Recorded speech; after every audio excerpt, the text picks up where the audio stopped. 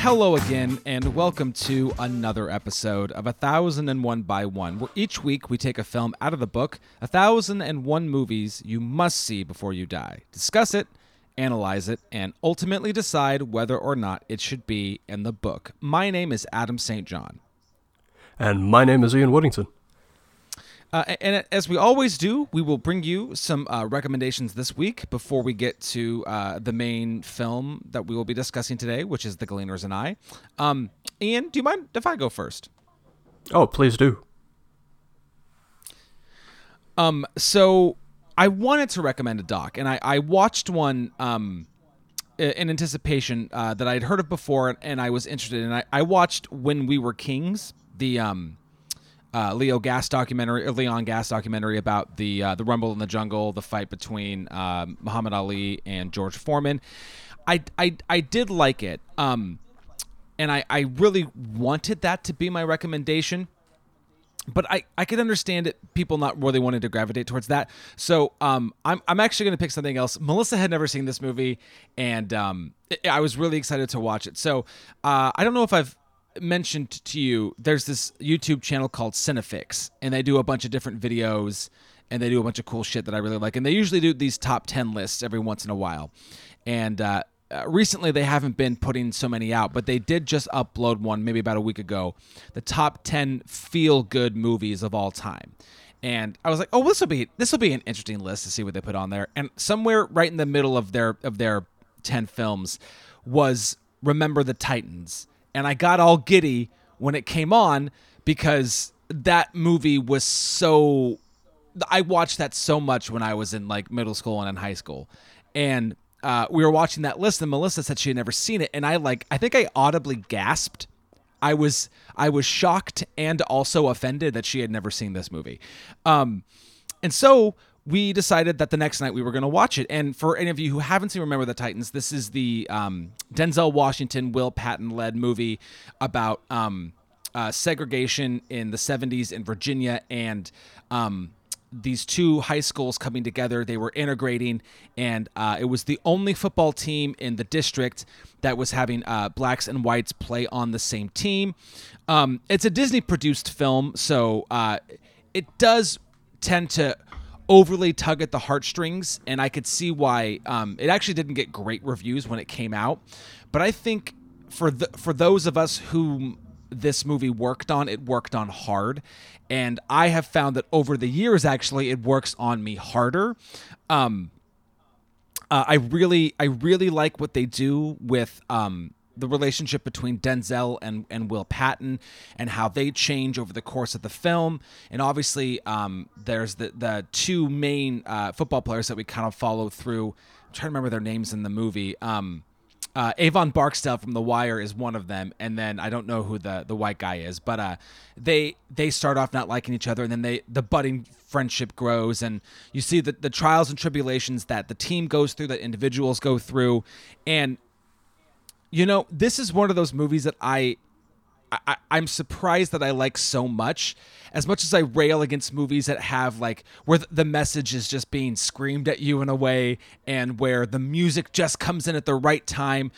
I don't know. For whatever reason, I think maybe what it is it's Denzel, and it's a surprisingly like underappreciated performance from Will Patton. Will Patton, man, I fucking love me some Will Patton. I think he is great in like everything, even in his small little bit parts in like Gone in 60 Seconds. It's his story. His storyline in Armageddon is the one that makes me cry every time I watch that movie. No joke. Armageddon will leave me in a ball of tears, but it's not the fucking Bruce Willis, Ben Affleck shit. It's Will Patton storyline. So anyways, Remember the Titans. I think it's 99 or 2000. It's a great football movie. It's a great movie about race and you know, and it's really kind of crazy that the whole movie is about coming together and accepting each other for who we are. And this is just coming days after, I forget what his last name is, but that Ahmed gentleman was shot but because he was jogging in I think it was in Atlanta by those two guys, and it's crazy that in certain ways we've come so far and in other ways we haven't. And I think what this movie really tries to say is that if we could just spend a little time with each other, I think the shit like this would stop. So in a way, I think the message still rings true of what it's trying to say. And I think it's well made, and I don't know. I'm definitely sentimental to it, but I also, watching it again with somebody who hadn't, Melissa loved it. So my very strong, earnest recommendation for Remember the Titans this week.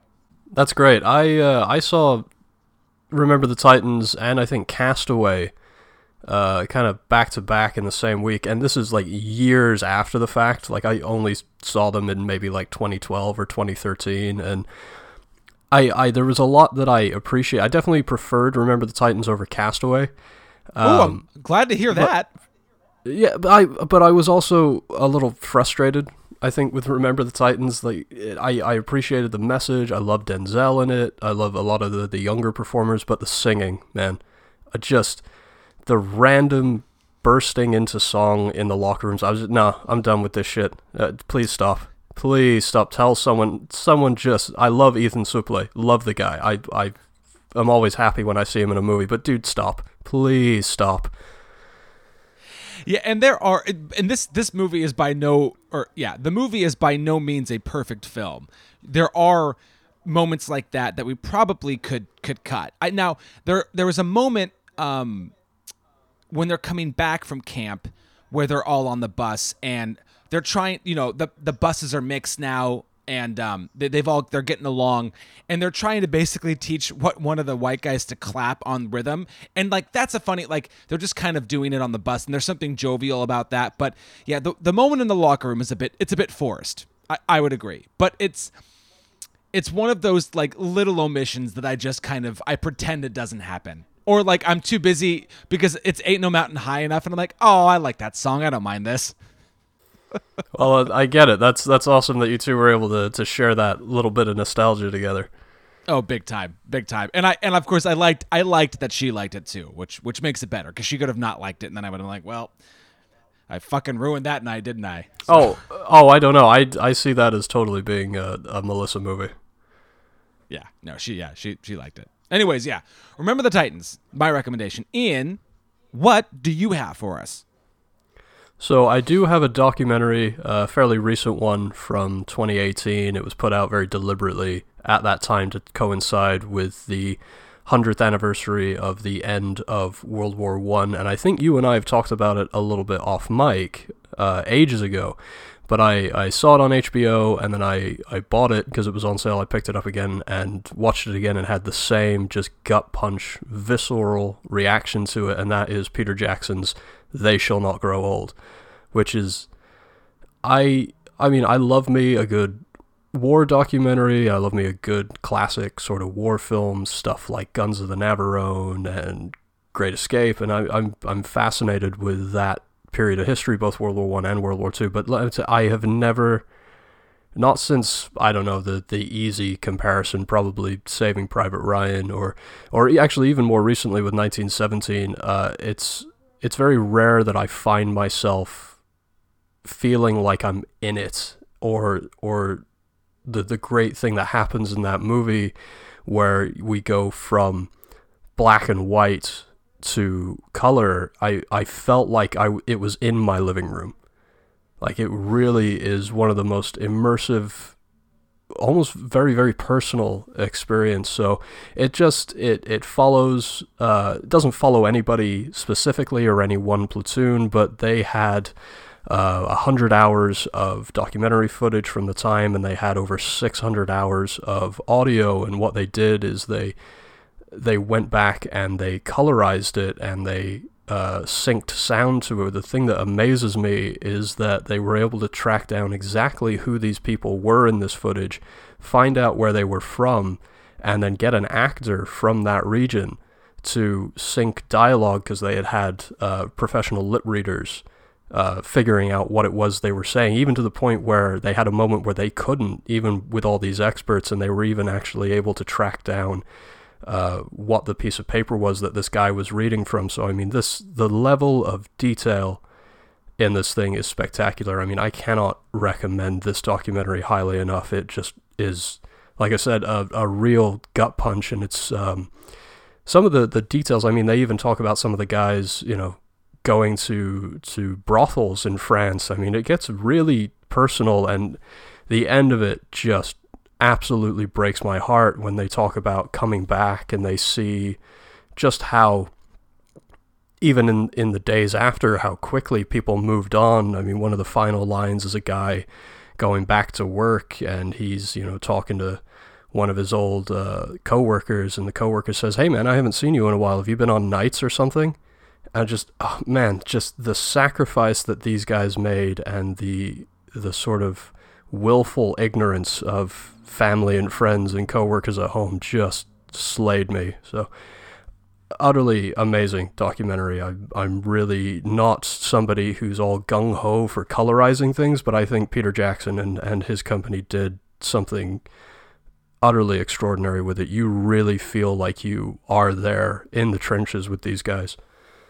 Yeah, I'm fairly confident you mentioned this on our only other film that we've covered that's a documentary on the Thin Blue Line. I think we were just sort of, spouting off just documentaries that stick with us, and I know that came out. I know that was one that you had mentioned.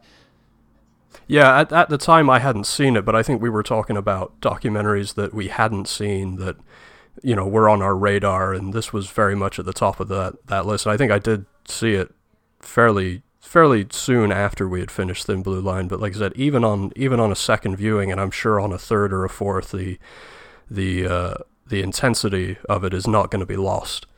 Yeah. Well, great. Awesome. So there we go. We got Remember the Titans and They Shall Not Grow Old. Those are our recommendations this week. So now I think it's time to launch into the topic that will be, or the film that we'll be discussing today, and that is Agnes Varda's 2000 documentary, The Gleaners and I. We're going to head on down to Varda Town. Boom. We are on our way. Agnes Varda does have a few other documentaries in the book.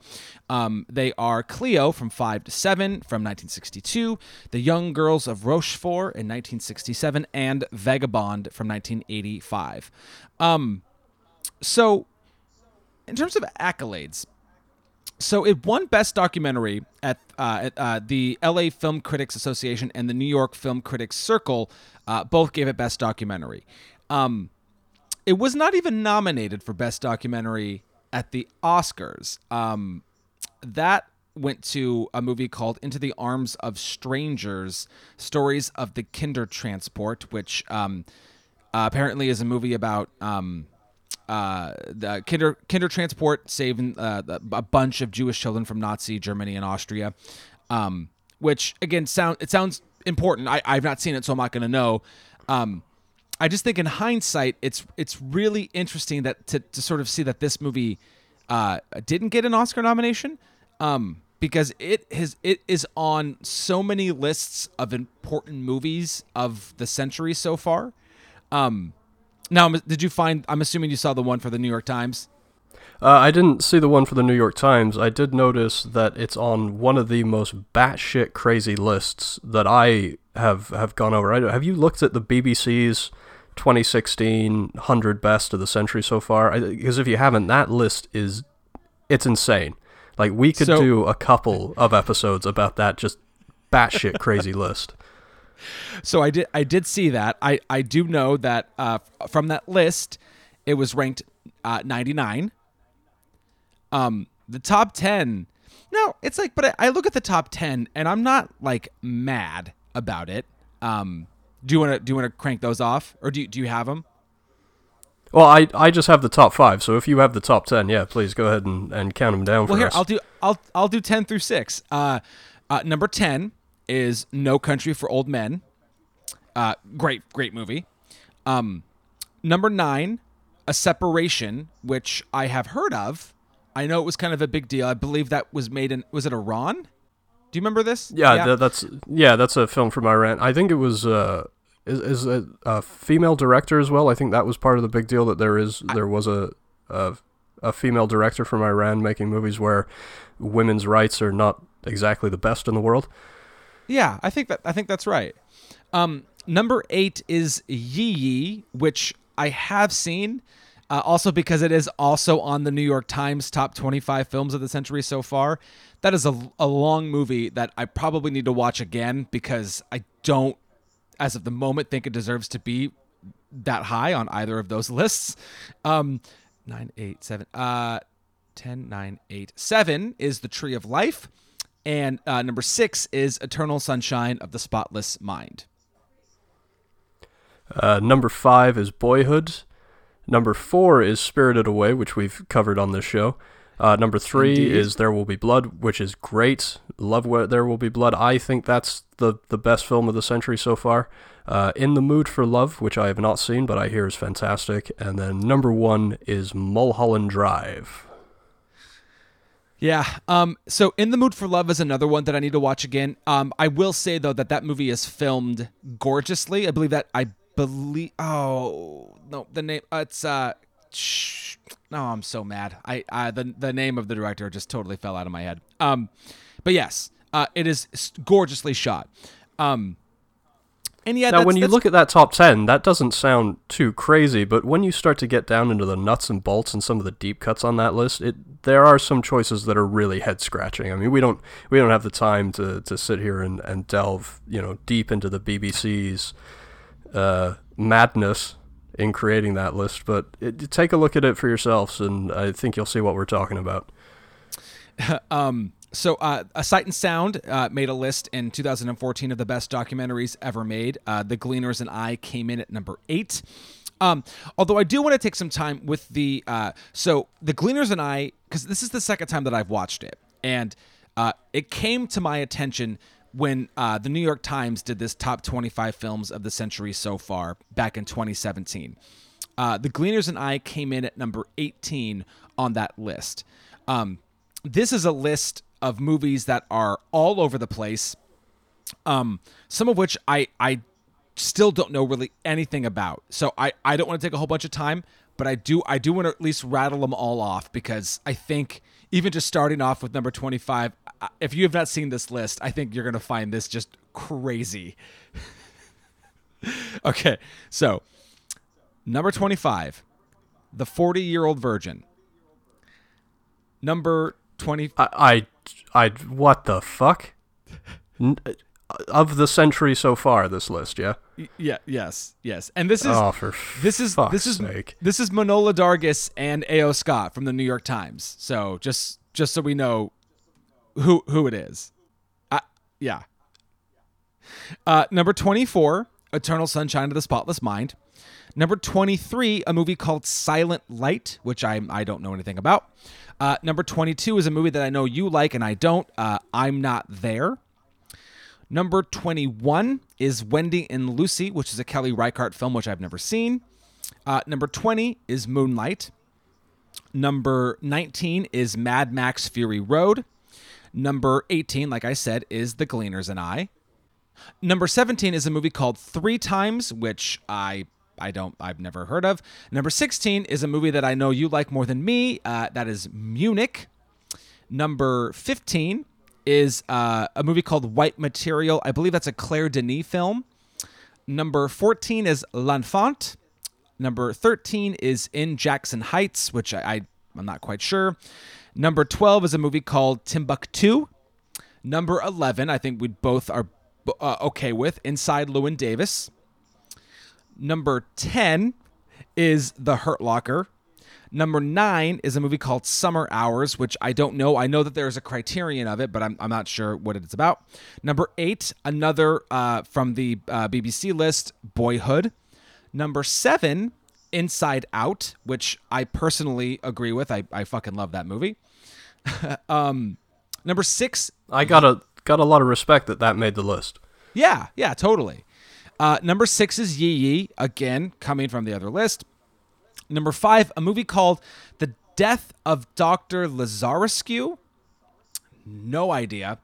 Number 4 is, I think, a Korean film called A Touch of Sin, Number 3, you are going to fucking hate because we have mutually expressed, I don't know if it's disdain, but number 3 is Million Dollar Baby. Oh, get fucked. Yeah. Number 3?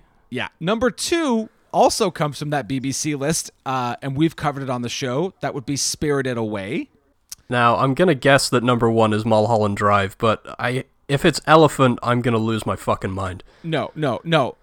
Technically, what did you say your favorite film of the 21st century is so far? There Will Be Blood. That's the number 1. Oh, well, the way to redeem themselves after some questionable choices. Yeah. So sorry, I know we've just talked at length about lists and other movies, but I think it's actually important though, because I would say for all intents and purposes, The Gleaners and I is not a movie that was ever on my radar. As we do from time to time, flipping through 1001 movies you must see before you die, it never stood out to me. I probably read the title and was like, I don't know what that is, and just kind of kept going. It's not a movie that was ever on my radar until this New York Times list, and I was like, what the hell is this? So then that's really how it became on my radar at all. Were you aware of this movie? I mean, I've been aware of Agnes Varda in a sort of like at one remove. Like, I know of her and I know how well respected she is in a lot of communities, and that she's also in that same group like Truffaut and Truffaut and Godard as being instrumental in starting French New Wave. But this is my first Varda movie. Yeah. And it's still the only one I've seen, although I have seen it twice. Do you have any? I'm really interested in Cleo 5 to 7. Yeah. Do you have any critical pieces that you want to read?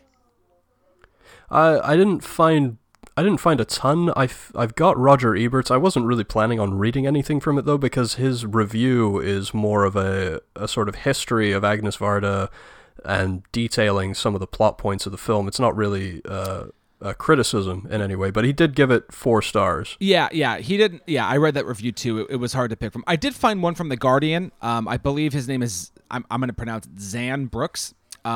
He gave it 3 stars. And I pulled out this paragraph because I think it kind of goes hand in hand with what we were talking about of Varda kind of having this reputation and all these years of experience behind her. So he said, in younger, ruder hands, The Gleaners and I would surely have wound up a far more abrasive affair, touching as it does on the charged issue of direct action among a disenfranchised underclass. Except that Varda shies decorously away from obvious political conclusions. Instead, her line of inquiry is gentle, curious, her role more that of a browser than a director. The tack pays off in a film that is at once airily freeform and oddly profound. Rotten Tomatoes right now has a critical score of 93% with an audience score of 86, and it is not on the IMDb top 250. Well, and in fact, the only trivia on IMDb is that it is in this book. Yeah, I saw that.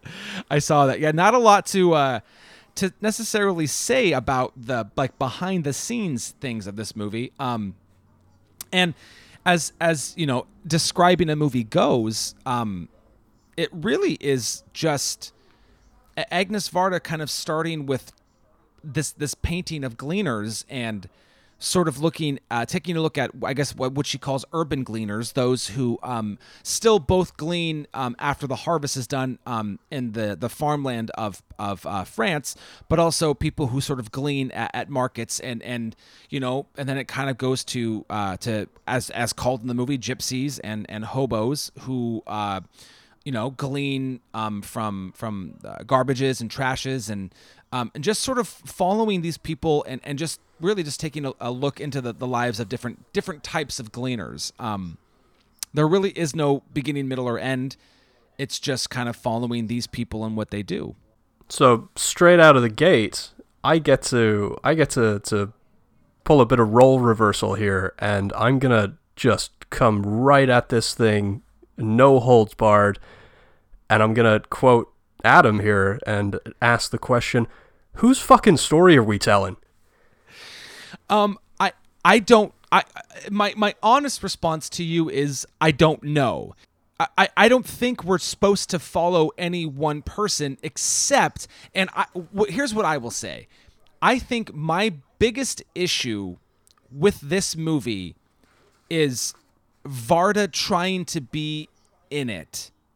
And I realized Well, I mean, the title is "And I," so yeah, I'm okay with that. But no, please go ahead and continue. Sorry, I cut you off there. no, that's fine. I get that too. And I guess I should be a little more specific. I don't mind that she comes from behind the camera at times. But I find her physical involvement in the film. And basically all I mean by that is just when we see her or when she comes into the frame, it's the least interesting part of the movie. Yeah, exactly. That's cool. When you're driving, you can put a circle around those big trucks and then squish them with your hand. That's awesome. The movie is unfortunately, I feel like, unfocused. Whenever it comes back to the different types of gleaners, right? Whenever we're meeting somebody new who's doing a different type of gleaning, right?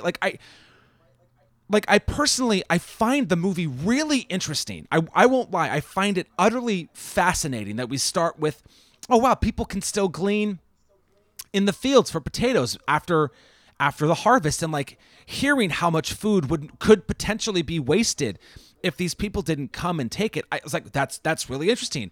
And then hearing people who own vineyards be like, no, they can't take our grapes, because if they take our grapes that are on the ground, who's to say they won't take them that are on the trees, and like wanting to protect their business. And I was like, that's interesting too. And now it's like, well, is the guy with the grapes, is he greedy and selfish because he's not sharing, or is he just really trying to protect his business? Is he any less pious than the guy who's letting you take his potatoes? And that's just, those are just two examples. But I just, even with those, I was like, I find this all really interesting.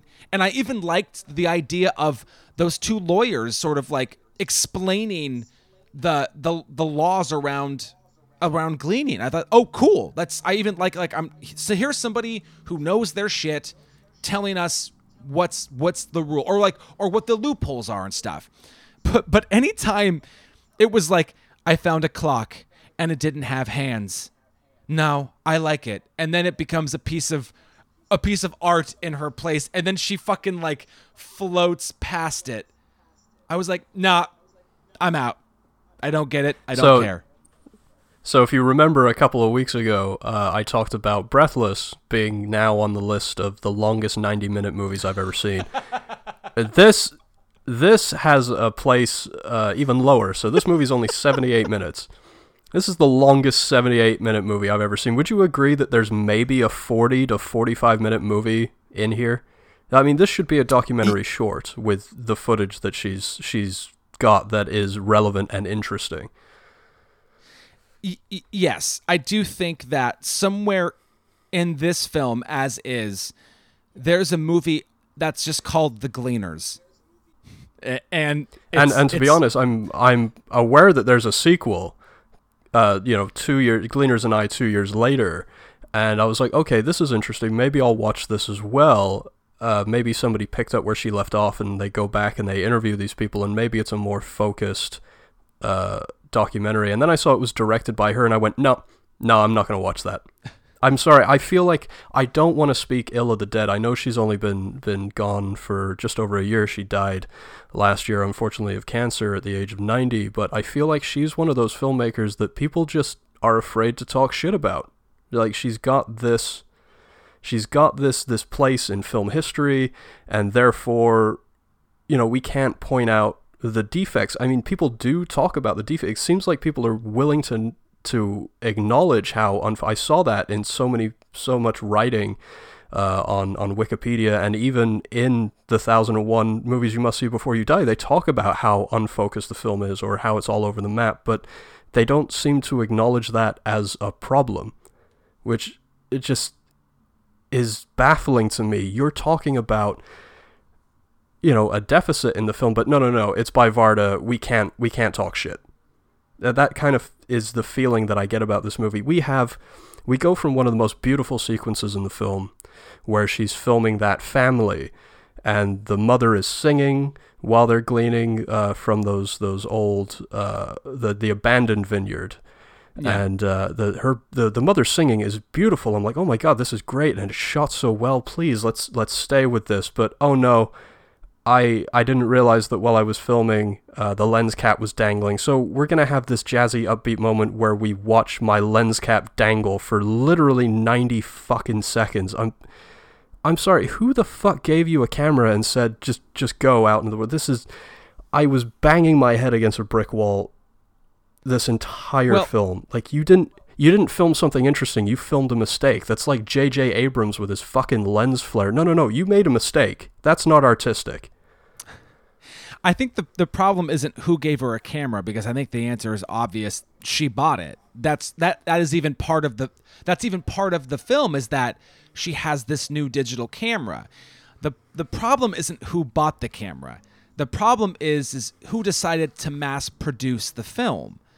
Because it's tough, because I really do find the essence of this movie fascinating and actually really really uplifting. I don't want to jump straight to the end, but the last gentleman that we follow, who kind of urban gleans from the markets and comes in early on the bus and gleans and then sells papers and then goes back and then is teaching people for free who can't speak French.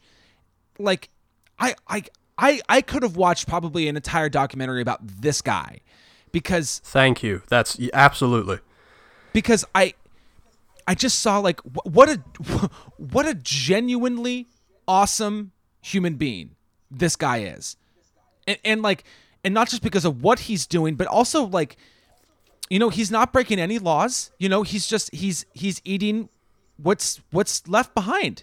He is getting by. And not only is he getting by, but he's also happening to do this tremendously wonderful thing by trying to teach these people to speak French. I was like, there's something like to want to attain from watching this guy. That's like that like, it's hard to totally shit on this movie, because I'm so glad we got to meet some of the people that we did. There's the they don't really say the names in this movie, but there's the kind of older black gentleman who is like staying with the slightly older like Asian gentleman, and when you realize Solomon, I think his name was. Thank you. Yes, Solomon. You're right. Oh yeah, I got it right here. I finally got there. Like, and then this whole and like, I also like how open the term of gleaning is, right? That like, that it kind of goes from gleaning to salvaging, and like, them getting refrigerators and fixing them, and like, again, they're not breaking any laws. These fridges were abandoned. They're taking them back. They're fixing them, and then they're selling them or doing whatever with them. And it's like, I liked the relationship between these two guys, and it's like, well, what's that story? And I mean, I get that we can't we introduce so many people who are interesting that we can't get all of their stories, and I get that, and I am truly appreciative of getting to meet them at all. But whenever we go back to her, I just don't care. No, exactly. I mean, I would slightly disagree. We could get all of these people's stories, but we spend upwards of, I would conservatively estimate, 30 to 35 minutes on just bullshit. I mean, she goes home after her first trip, and then she's talking about how she has that crack in her ceiling, and there's a bit of mold there, and she loves it. It's like it's something that she wants to frame. It's something so beautiful, and I'm like, no. You've got black mold. That's going to kill you eventually if you let that fester. And then she talks about, she's gleaning her souvenirs from the time that she went to Paris. And I'm like, okay, so you have the money to go to Paris, but you don't have the money to fix that? And then, part two of my thought of that is, well, okay, so these people are gleaning, you're gleaning, I'm gleaning something, I guess, from watching this movie. Okay, so we're talking about the actual definition of the word gleaning and not these personal stories. How very fucking meta of you. Like, I just, fuck off. Well, and then to circle. I'm sorry, I'm being so cruel and so rude, and I don't mean to be, but it's just, this is one of the most frustrating experiences I've ever had watching a movie. It just, it festered in me and just pissed me off so much.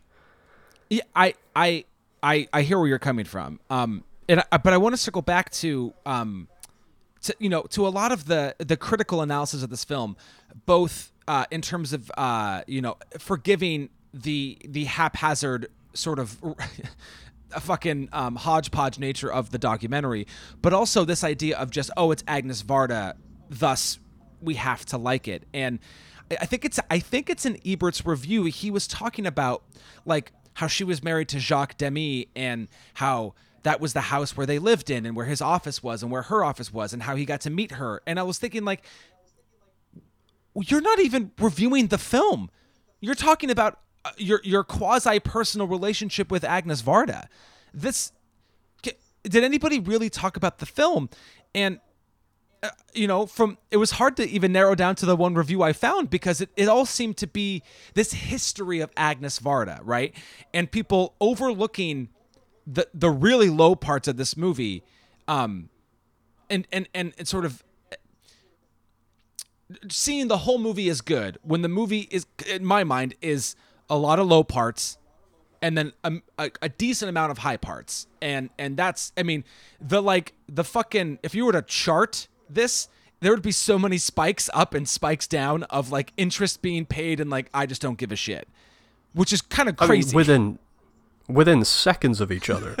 Again, we get that very staged moment with the dude reading from the Bible, which he calls the penal code, talking about the history of gleaning in a much broader sense. How it's, if you are a Christian, then this is something that you should believe as, God's law or the word of God, that gleaning is something that is, it's a almost a basic human right to be able to do this. And that I agree with. I'm so ashamed that you could never do something like that in this country. I mean, people would get shot for trespassing, which is heartbreaking. So I loved all the moments of the sense of community.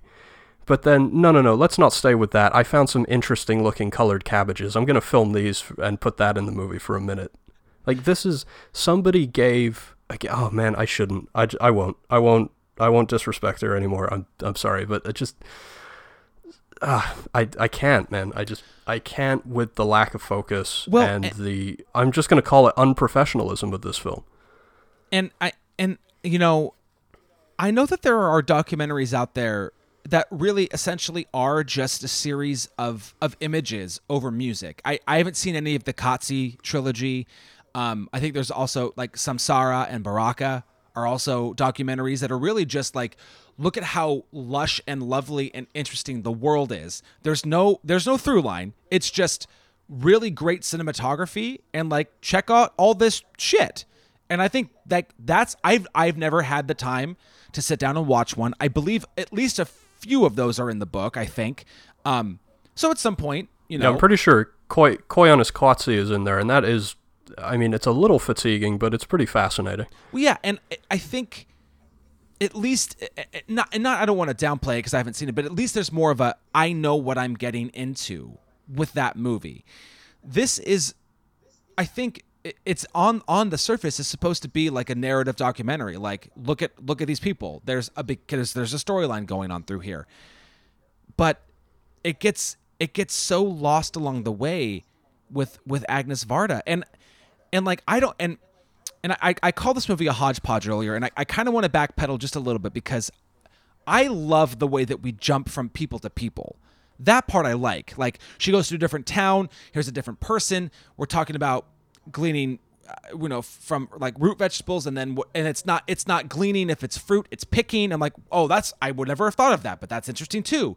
And then now we're back into like the city, and we're into the trashes, and I was like, oh, cool, yeah. And now we're not even talking about food, we're talking about electronics and what that means.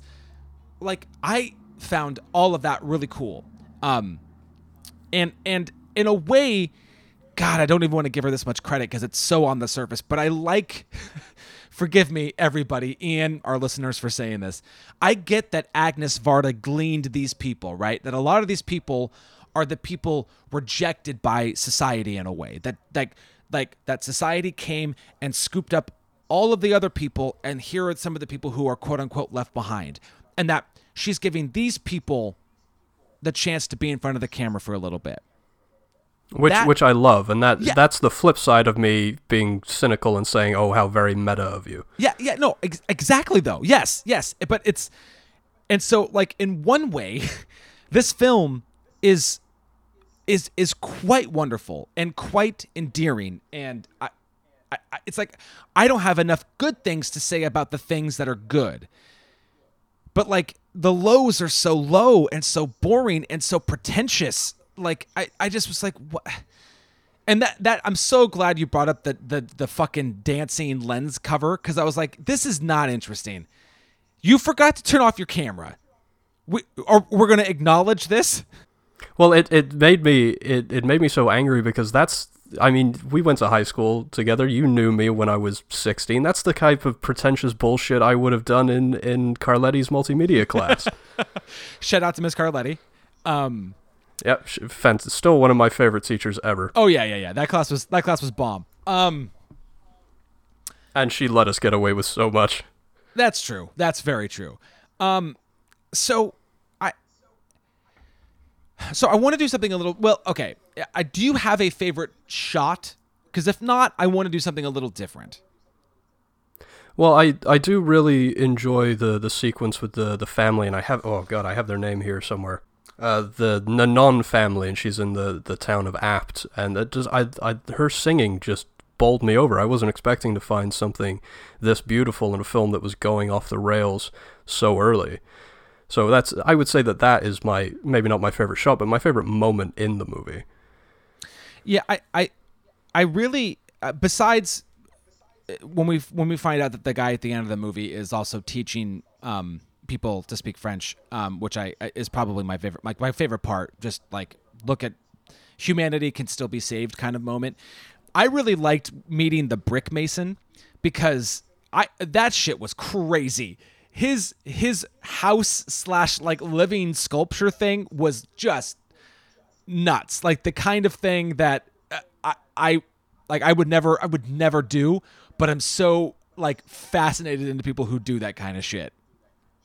Yeah, no, I loved that old couple, but again, it's another one of those, please, let's stay with them for more than 90 seconds.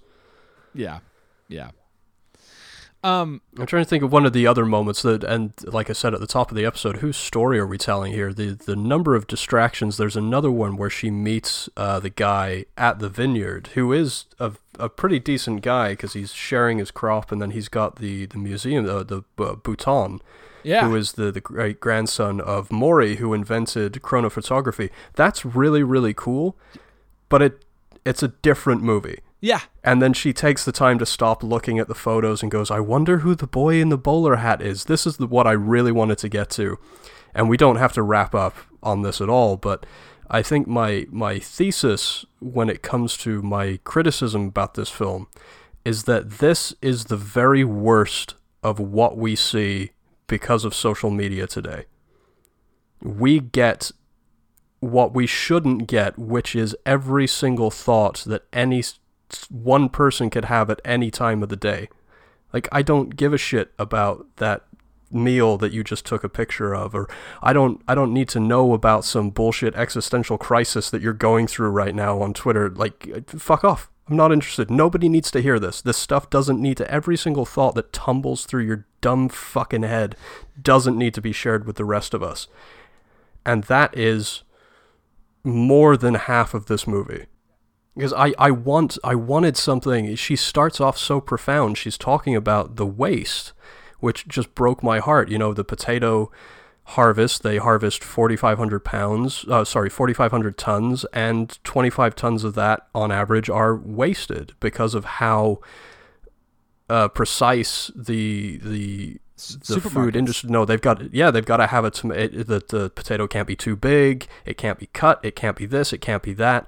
That's important. Let's talk about this and really, expose how flawed this system is. But no, I saw a heart-shaped potato, so now I'm going to go searching for those and collect a bunch of heart-shaped potatoes. Yeah. I don't know, man. It's tough because, I'm looking through my notes, and there's just a lot of like question marks of things that I'm like, why is this in there? But then there's like, I think maybe the line of the movie, which it's when we meet, there's the one guy who we find out he lost his job because he was a truck driver, and he was drunk, and then like his wife left with his kids, and he hasn't seen his family in 2 years, and he's so matter of fact about it, and it's like, it kind of breaks my heart. But we follow him to, it's like, I think he's got to be like in an alleyway of some grocery store, and he's getting stuff, and he's explaining like, like this food is still fine, and he says the line, "We're not afraid to get our hands dirty. We can wash hands." And there was just something so like both duh and like incredible about that at the same time. Because duh, you can wash your hands, but it's like, but like it's okay. Like we can, like, just because something is in the garbage doesn't mean that it is garbage, and if it's contained and it's healthy and it's safe, so your hands get dirty, but that's what soap is for. That's what water. I mean, I just love the openness and honesty and generosity that this movie does try to put forward, even though it gets mixed in with just sheer pretentiousness. Yeah, no, and that's another thing that irritated me. I mean, yes, that guy says it, but it's also, I'm fascinated by the juxtaposition of, just because this guy is a drunk driver doesn't mean that he doesn't have important things to say, you know what I mean? This film really, I think, exposed the cynic in me. I mean, I liked hearing from that guy, but the guy that I appreciated more was the guy with the rubber boots about halfway through the movie. He's a guy that does have a job, and he does have Social Security, and for 10 to 15 years, he has lived 100% on what people quote-unquote say is trash, and he's got some really interesting things to say. Of course, at the end of his conversation, we have some slightly less interesting things to say. We have this, again, the juxtaposition of batshit crazy people do have intelligent things to say, because he talks about the rubber boots make him a lord of this town or some nonsense like that. But he was very, I loved how impassioned and spirited he was, and he talks about how our waste it's unacceptable. It really is a question of ethics. Yeah. And it almost feels like he is a vigilante of sorts. Like, I'm going to stick it to society by not, paying for anything. I'm going to be able to live 100% on trash. And that I really appreciated, even though, again, so many things in this movie exposed the cynic in me, which I think I'm got some self-loathing about, that I need to deal with, that I may be unintentionally and mean-spiritedly pointing Varda's way. But that's an existential crisis that I have to deal with. Yeah, and that's fair. That's fair. So here's the thing. I don't have much more to say about this movie, because it's really just two different films. It is a really interesting look at a bunch of random people in France who, in one way or another, are gleaners in different ways. And on the other side, it's about how Agnes Varda I can't use her video camera, and doesn't know how to edit, and that's it. I don't, and so I don't have a whole. I mean, we could talk about each person, but it's like I don't want to do that. Oh no, neither do I. Do you even have an unsung hero? I mean, I guess literally the last guy of the movie who, keep doing the good work, buddy. I know this movie was made over 20 years ago, but I hope you're still doing what you're doing because you are kind of an inspiration. Yeah, no, I'm with you that I would have loved an entire documentary about him because this guy does have, he talks about having a master's degree in biology. I mean, he is obviously a very well-read, very well-educated, very intelligent man. And immediately, like I said, the cynic in me went, well, if you're good at something, never do it for free. But at the same time, man, you are an inspiration. This really is something to strive towards, and let's have a documentary about this guy because clearly he's got some sort of either Asperger's or autism, and I want to know more about him. My hope was that we were going to get to follow him home and to see what his home life was like, and to really delve into why he felt like what he was doing was important. And of course we don't get that because we've got to film cabbages and lens caps and fuck knows what else. So, is it question time? Oh yeah. Okay. So Ian, do you think the Gleaners and I should be in the book? Absolutely not. Okay, fair enough. And in fact, you had seen this before, so I got to the end of this thing and I was like, you set me up. Like, you knew what was coming, you fucker, you. You know what's and that passed. But I'm not legitimately angry at you, maybe just a little. Okay, but hold on for 1 sec though. Before we get your recommendation, I want to be totally honest about this because all I remembered from the movie, I quite honestly, I think were the lawyers who were talking about the penal code and gleaning, and the last guy. I'm being totally honest. I knew that it was all like handheld digital camera, but that's all I remembered. And so I just remember, I think I'm left with the idea of that guy instead of remembering the whole movie, which is not indicative of the whole movie. No, I got you. And you mentioned the lawyers, man. We didn't even talk about the conflict with the kids living on the street, and the supermarket dousing their garbage in bleach so they couldn't get to it. That's another movie. So when you say this is 2 movies, really there's like 5 or 6 movies in here. Oh, well, I just because meant I didn't mean 2 movies. I just meant it's like on one side there's all these interesting people that we meet and just get the little glimpse of their life, and then on the other side it's Agnes Varda fumbling with her camera. Yeah, no. I got you. But that was another story. I'm like, no, let's stay with this. There is a genuine conflict, and nobody in this is either right or wrong. This is some real great gray area moral shit that we need to deal with. Yeah. Anyway, sorry, we're delving back in when we're on our way out. So do you have a replacement? Like the Thin Blue Line, which didn't frustrate me as much as this, I think we went on quite a long diatribe about other documentaries that we loved, and honestly, I could throw a stone and hit 10 documentaries that are more deserving of being in the book and having this must-see status, but I did finally break down and watch something that I had been meaning to watch for a long time, and I'd been really hesitant about because I had heard just how tough and challenging and how it makes you question life choices. And yesterday I watched Food Inc. Oh. And that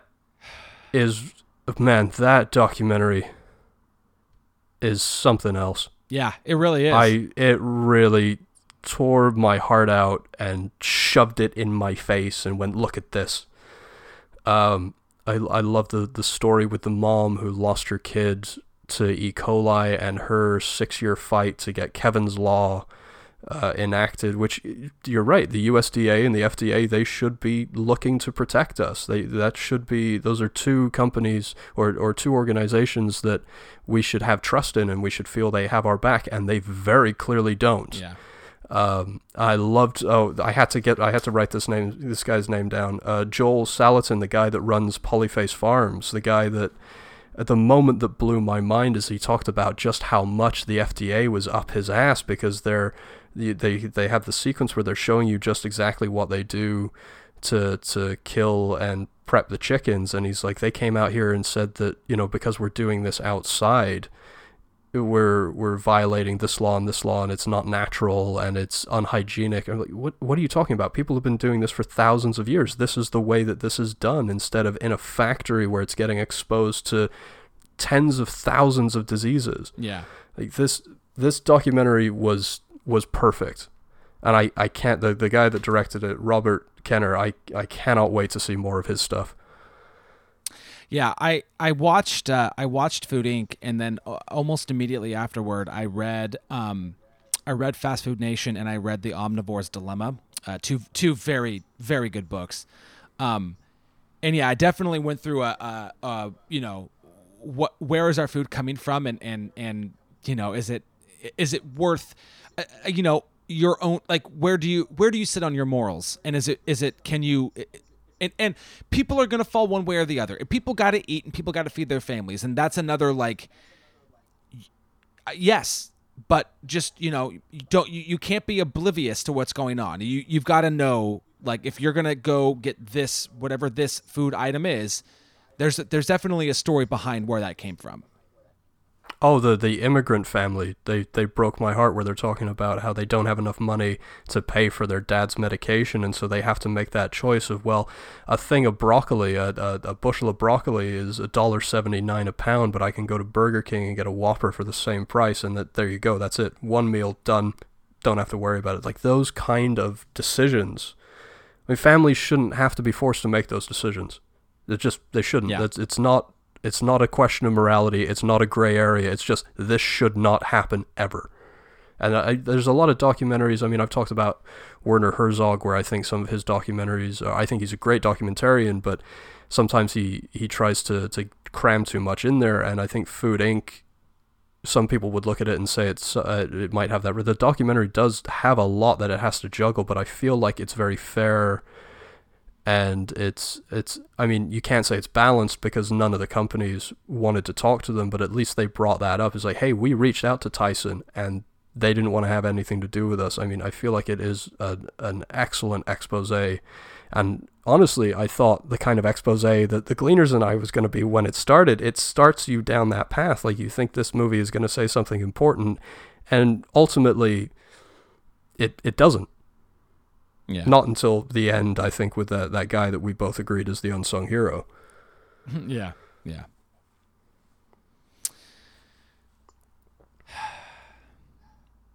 It's tough. This is a tough decision because I think so much of what is in the movie is worth being seen. I think overall the film is not great. And the fact that it is as short as it is nice. Like it's, at least it's not a slog of, like, it's not a 2.5 hour documentary. Man, my answer is going to be that it should not be in the book. Oh, thank God! You're trying to lead me up the garden path there with those pauses there, buddy. I know. And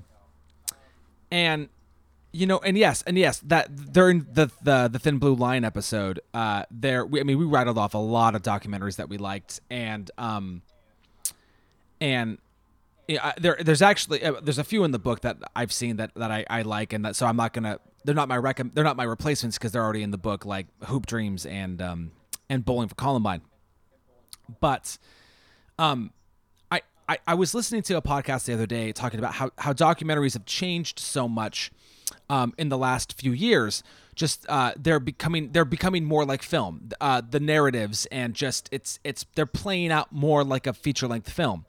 And one that came out I don't know, maybe 5-6 years ago now, that I think had its moment, and it kind of came and went, but I think is still really interesting and at times very hard to watch, but it plays just like a thriller, is The Cove, which is the movie about dolphin hunting off of an island. I forget now if it's Japan or China. And I'm not trying to. I just can't remember where it's is. I haven't seen it, but I believe it is Japan.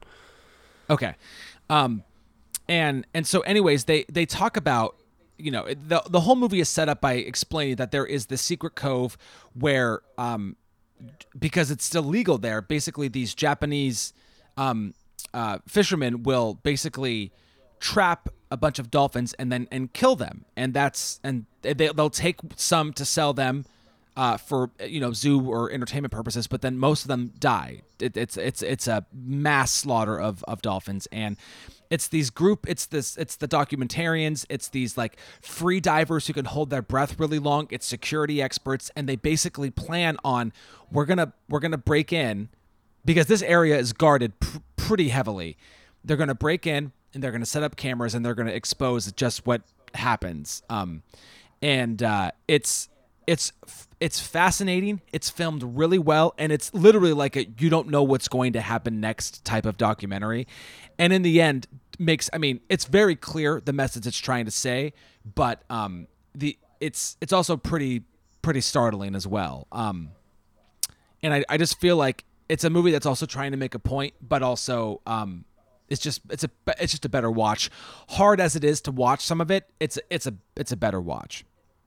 Yeah, no, that's one that, again, like Food Inc., it's been on my radar for a long time, and I'm just like, man, can I do that to myself tonight? Can I really search deep inside my soul and go on this journey and just be utterly destroyed by the end of it? I mean, I had a hard enough time with Blackfish. Yeah. If it wasn't so recent, I might have picked Honeyland, but I need to watch it again. I need to let it kind of sit.